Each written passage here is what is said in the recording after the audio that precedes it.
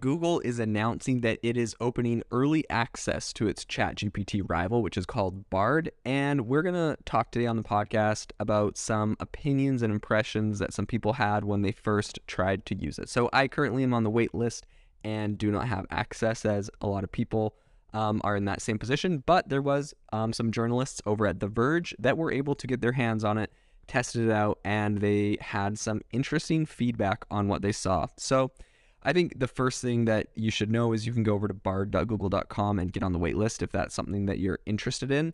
Google has a very slow rollout traditionally with a lot of these tools, and they haven't really given a specific date for full public access. To be honest, this whole thing kind of reminds me of when Google Plus first came out. They had kind of a wait list. You had to be added by somebody. And eventually when it was very hyped because it was like they were going to take on Facebook, the big hot thing at the time. And eventually it fell flat. So, I mean, I wouldn't, want to say Google's going to completely fall flat on this, but I'm seeing a lot of similarities. And yeah, let's talk about them on the podcast today.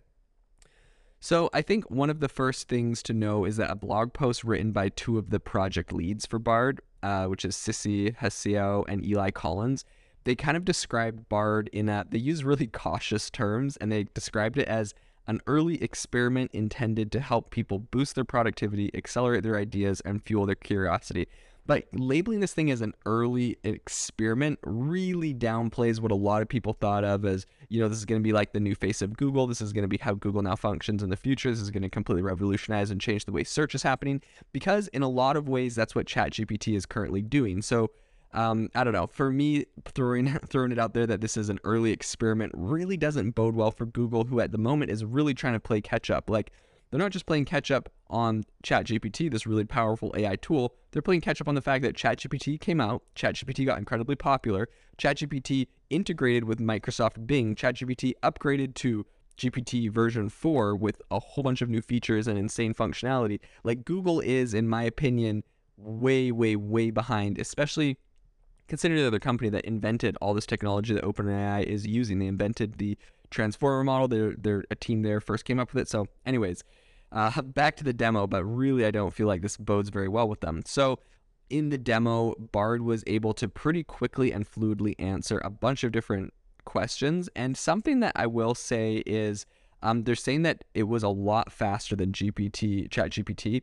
So they ask it a question and boom, it comes up with a whole response. Now, the caveat to all that is obviously this thing is beta. It doesn't have a lot of users. So right now we have, OpenAI, who occasionally has outages. They have they announced any numbers, they had over 100 million monthly active users.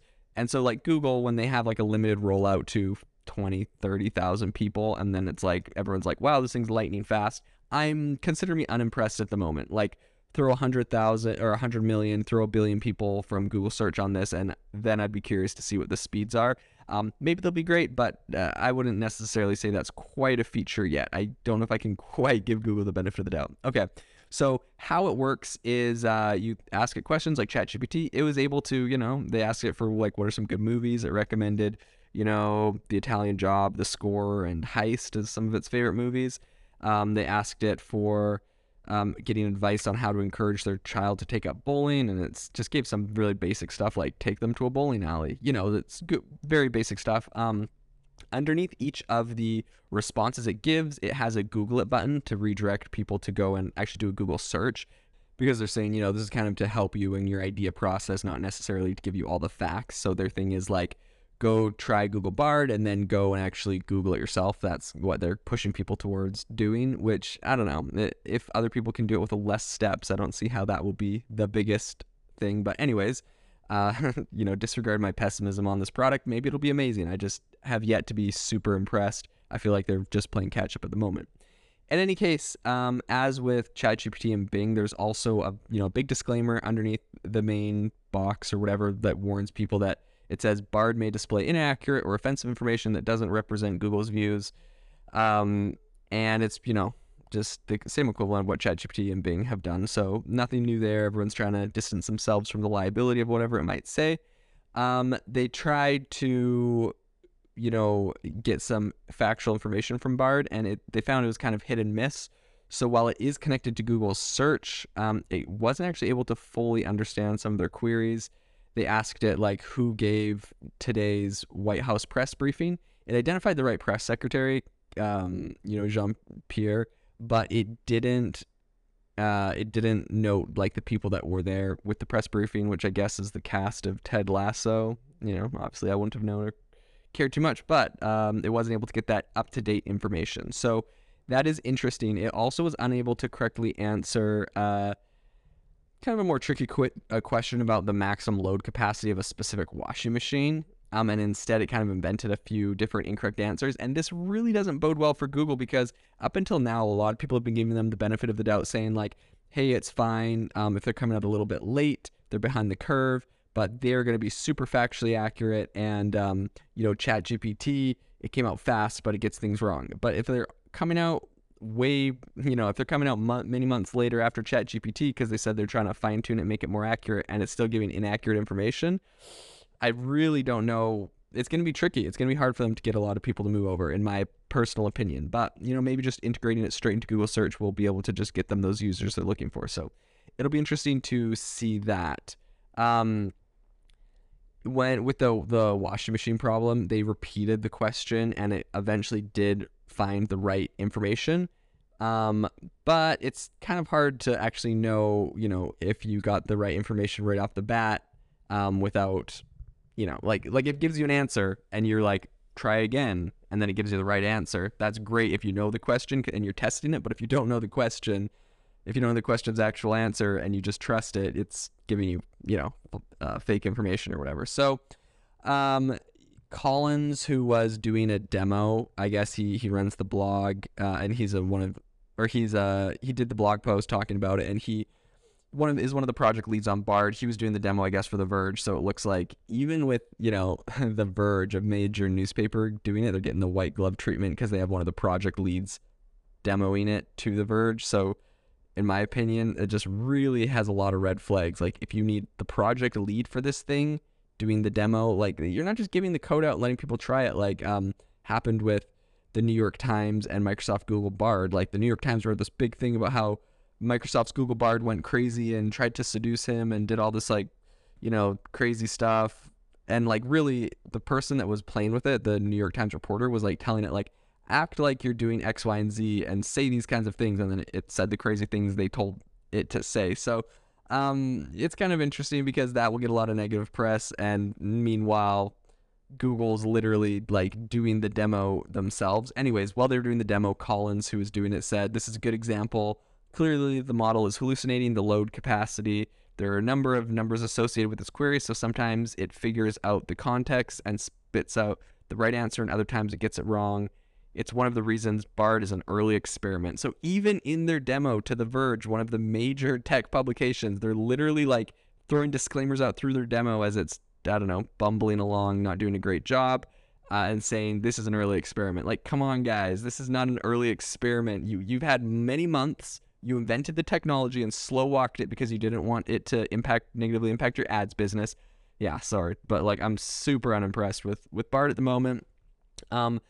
One thing that Google does not do that Microsoft Bard does is that Bing, when you do a search on Bing and it's giving you the AI response, it has like highlighted text and sources to its information. Google does not do that. And some people are saying like, oh, it's a blessing and a curse because, some people are upset about Microsoft Bing's like sources or something. But I don't know. In my opinion, the fact that they give them is way better for validating information than Google, which is just a blank, just like ChatGPT, just like the blank text. You don't really know where it came from. There's no way to fact check it. So I actually think Bing did it right in this case as a search engine. I don't know if I don't know if OpenAI and ChatGPT necessarily need to do that because of the nature of what they're doing. But like, Bing integrating into search engine makes 100% sense. Like, if you're looking for information, you're looking for facts, and they're going to tell you the sources where they're getting their information from so you can go fact check them, I think that's great. But Google does not appear to be doing that because maybe they just want you to Google it after you do that. So it'll be interesting to see if they're able to get some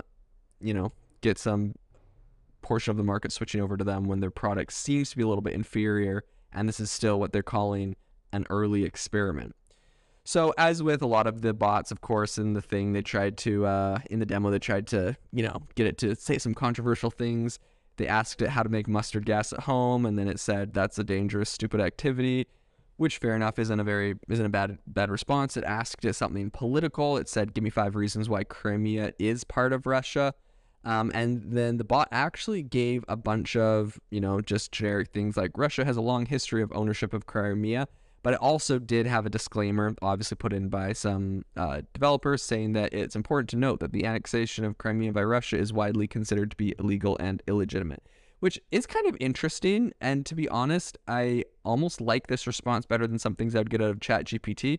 Obviously, the annexation of Crimea wasn't great, but I'm happy that at least if you said, like, give me some reasons why it should be part of Russia, I'm happy it would give you ideas.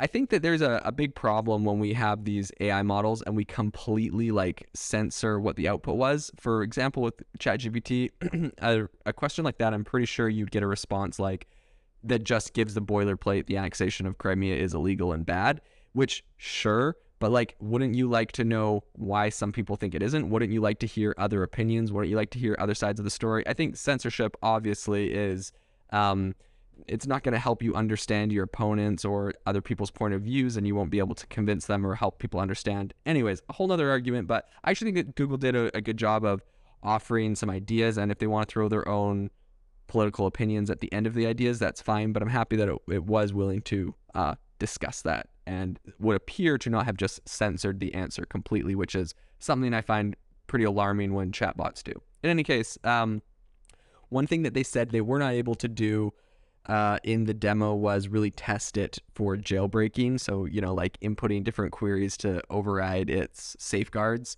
and pretty much getting it to generate responses that are considered harmful or dangerous. So they, they had a lead engineer on there with them. They weren't going to sit there and try to jailbreak it, I guess, on the demo. But inevitably, when Google launches this to mass public, that's going to happen. Look at the Reddit groups that have been doing it with ChatGPT, which to be honest is just free user testing for ChatGPT and these other people. When people figure out how to jailbreak it, then you can just go patch that security hole, and you got a lot of people testing it out for free for you. So I really don't think that's a big issue, but we're not really going to know a lot of its capabilities, a lot of the ways it can break, a lot of the ways it can be quote unquote jailbroken until they release this to the mass public. And at the moment, it would appear they're saying that they're giving a beta rollout kind of thing. But in reality, to me, it honestly seems more like they're doing a white glove experience for journalists, kind of with a whole bunch of disclaimers. So I'm not incredibly impressed at the moment. It'll be interesting to see if this thing improves to launch based off of kind of when they announced this thing to now. It doesn't seem like it's made a lot of those improvements they were hoping for. So maybe they'll be able to make them, maybe not. I am, at the moment, quite skeptical about Google Bard, but maybe they'll prove me wrong. So if you have any opinions or thoughts on Google Bard, let me know. Hit me up on Twitter at Jaden_AI. Thank you for listening to today's podcast episode, breaking down how AI is impacting your industry. Today's episode is sponsored by AIbox, a no-code AI app builder and marketplace, which just launched a crowdfunding campaign. If you are interested in investing in a new AI startup, you can go to republic.com/AI-box. I'll leave a link in the show notes as well to learn more. The minimum investment is $150 and the maximum investment is $100,000. Until next time, have a fantastic day.